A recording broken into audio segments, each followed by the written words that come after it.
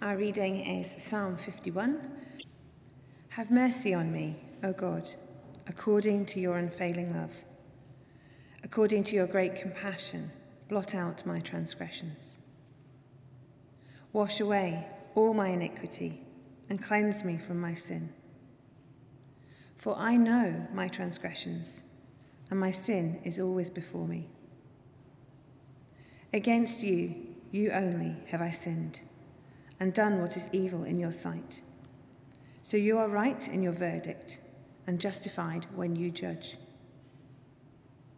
Surely I was sinful at birth, sinful from the time my mother conceived me. Yet you desired faithfulness even in the womb. You taught me wisdom in that secret place. Cleanse me with hyssop, and I shall be clean. Wash me, and I shall be whiter than snow.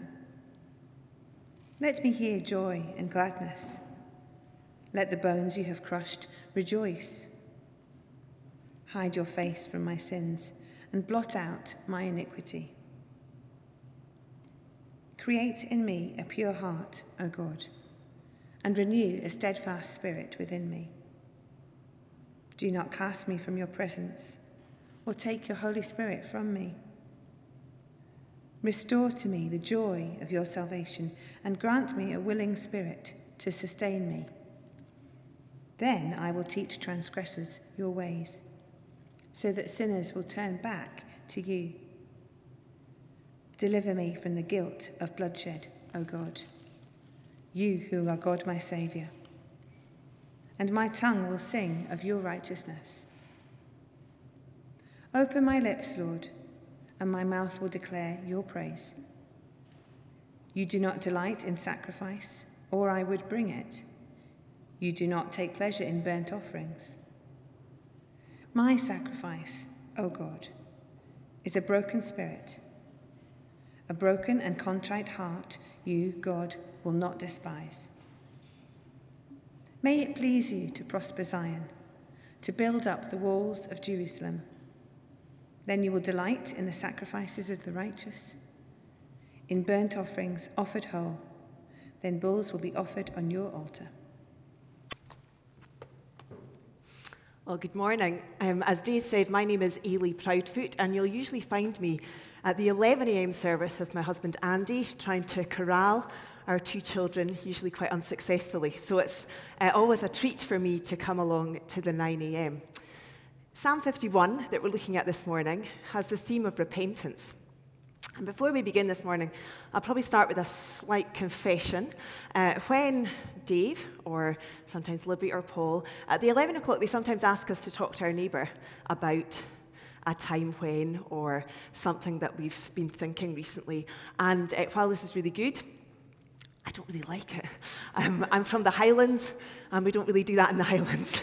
So I find it really challenging to speak to the person next to me about random things, or even about how good God is. So I'm not going to make you do that this morning, although let me stress, I'm not criticising. That's a very good thing that you ask us to do. I'm going to ask us all to recall to mind maybe a time when we've been found out, a time when we've been caught. For me, I'm the daughter of a detective, and that has implications for a girl growing up. Friends are nervous to come to the house for fear of the lie detector they think that your dad keeps in your fictitious basement. And it also means that any plans of mischief are intercepted by the man who's 2 steps ahead.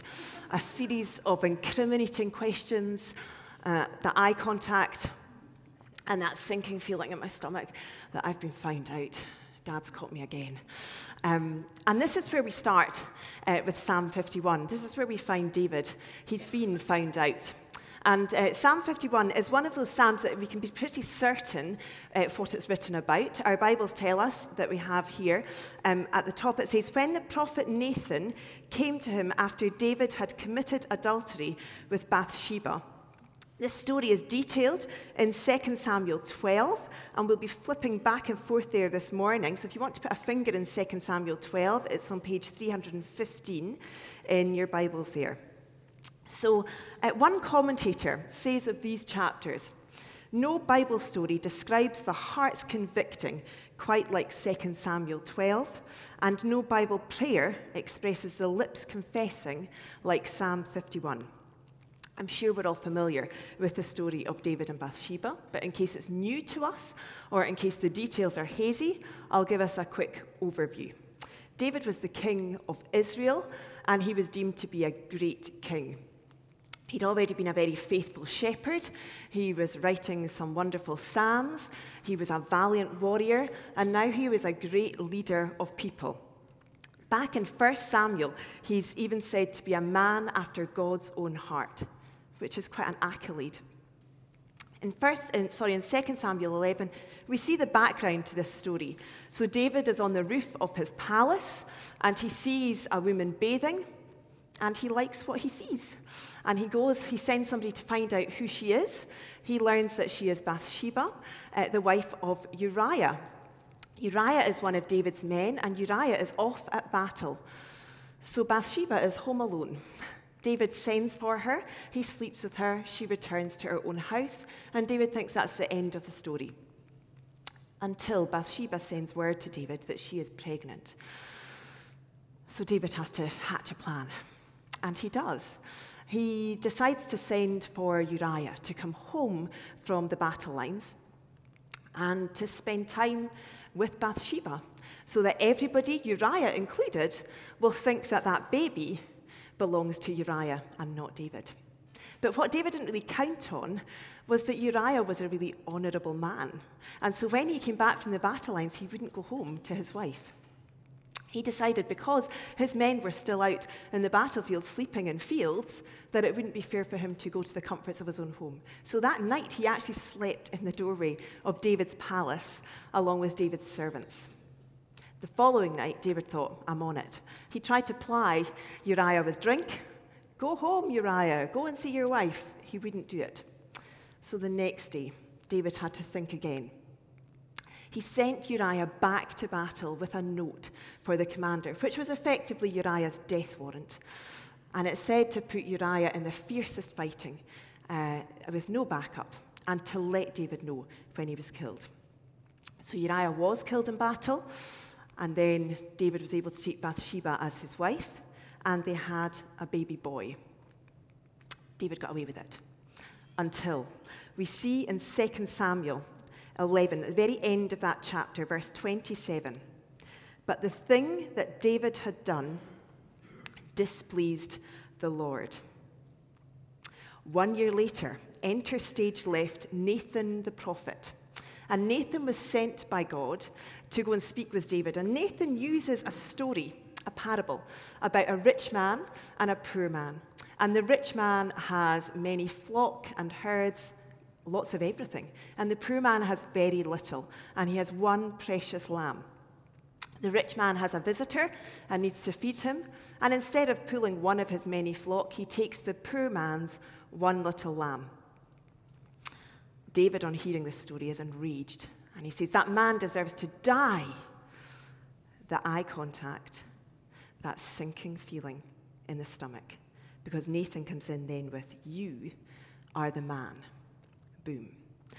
David's been found out. And that's where we start Psalm 51 this morning. And while I've said it's a psalm of repentance, and there's lots that we could say around the subject of repentance, there were three things that I wanted to share with you this morning. And they're all around what David knows. So David knows he has a merciful God. David also knows that he himself has fallen. And David knows that reconciliation is possible going forward. So David and this merciful God that he knows, if we can look at verses 1 and 2, David is asking for forgiveness, for mercy. Let's look at what he's asking for. Have mercy on me. Goes on, blot out my transgressions, wash away all my iniquity. This is strong language. David is looking for his transgressions to be blotted out and his iniquities washed away. And perhaps we can imagine what washing dirty garments was like in David's time. And it was a lot more complicated than me selecting the right cycle on my washing machine. There was a real physical effort of scrubbing those clothes, those garments. And that seems to be what David is asking for. The word that's used for mercy here means to stoop low in kindness to an inferior. He needs to be cleaned up, and he knows that he's not worthy of God's mercy. He's just broken at least 5 of the commandments in one series of events. And he's also asking, this great king of Israel is asking for God to stoop low to him. He knows that he's an inferior. And we find him pleading with God. Why is he pleading for mercy? Is it because he's earned it? Is it because he's really, really sorry? Is it because he's promising that he'll never do it again? It's because of who God is. I don't know how many of us have ever tried to bargain with God. When I was a child, my prayers would sound something like, "Dear God, if you give me a bike, I promise I'll do ABC."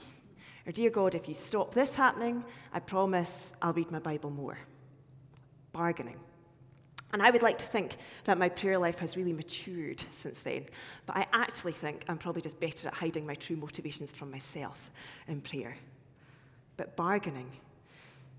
When we try and ask God for things or forgiveness based on what we'll do better, or how much harder we'll try, or how really, really sorry we are, it's not how God does things. And David, unlike me, knows that. He knew that. David is asking for mercy because of who God is. Let's look again at verse 1. According to your unfailing love, your great compassion. David knows that God loves him unconditionally. Despite this web of lies and deceit that David has spun, David knows that God still loves him and will have compassion on him. He remembers who God is. And I wonder, when things go badly for us, when we stumble and when we trip, how do we remember who God is? How are we reminding ourselves who God is?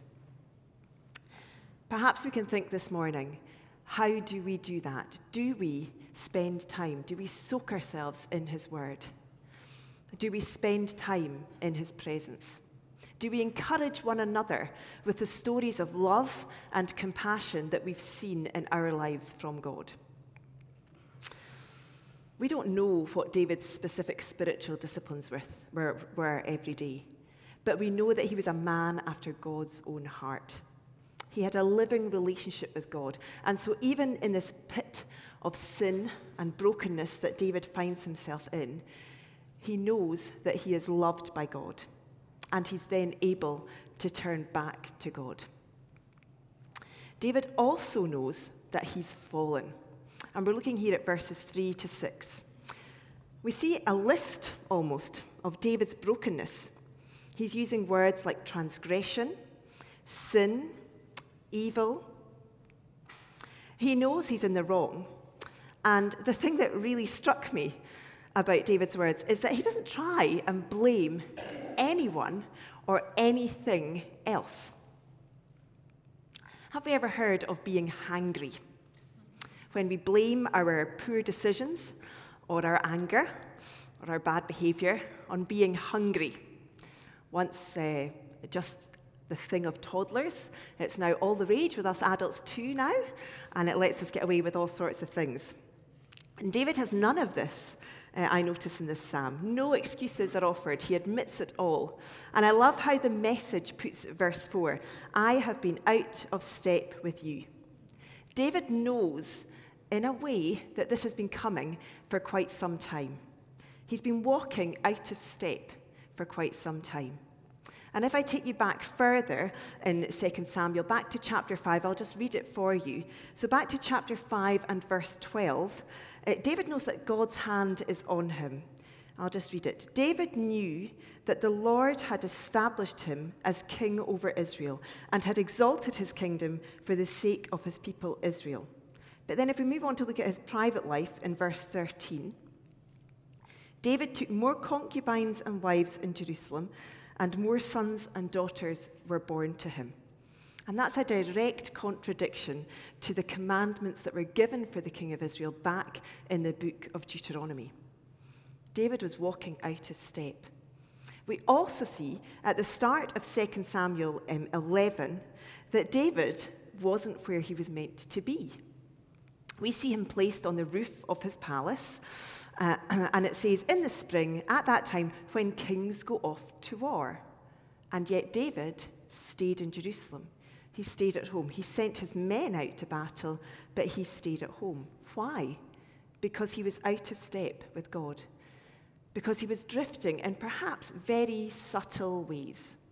And this is such a sober warning for us this morning, that it was perhaps David's success and his security that left him in such a vulnerable position. So we see David as this powerful king. He's not scrabbling around trying to find somebody to blame. He's not blaming Bathsheba. He's not blaming the stresses of the job, being king. He's not even blaming being hangry.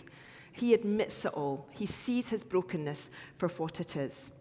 He knew that his sin was a disgrace on earth and an insult to heaven. He knows that not only has his sin affected the players of this story and his people, but also God.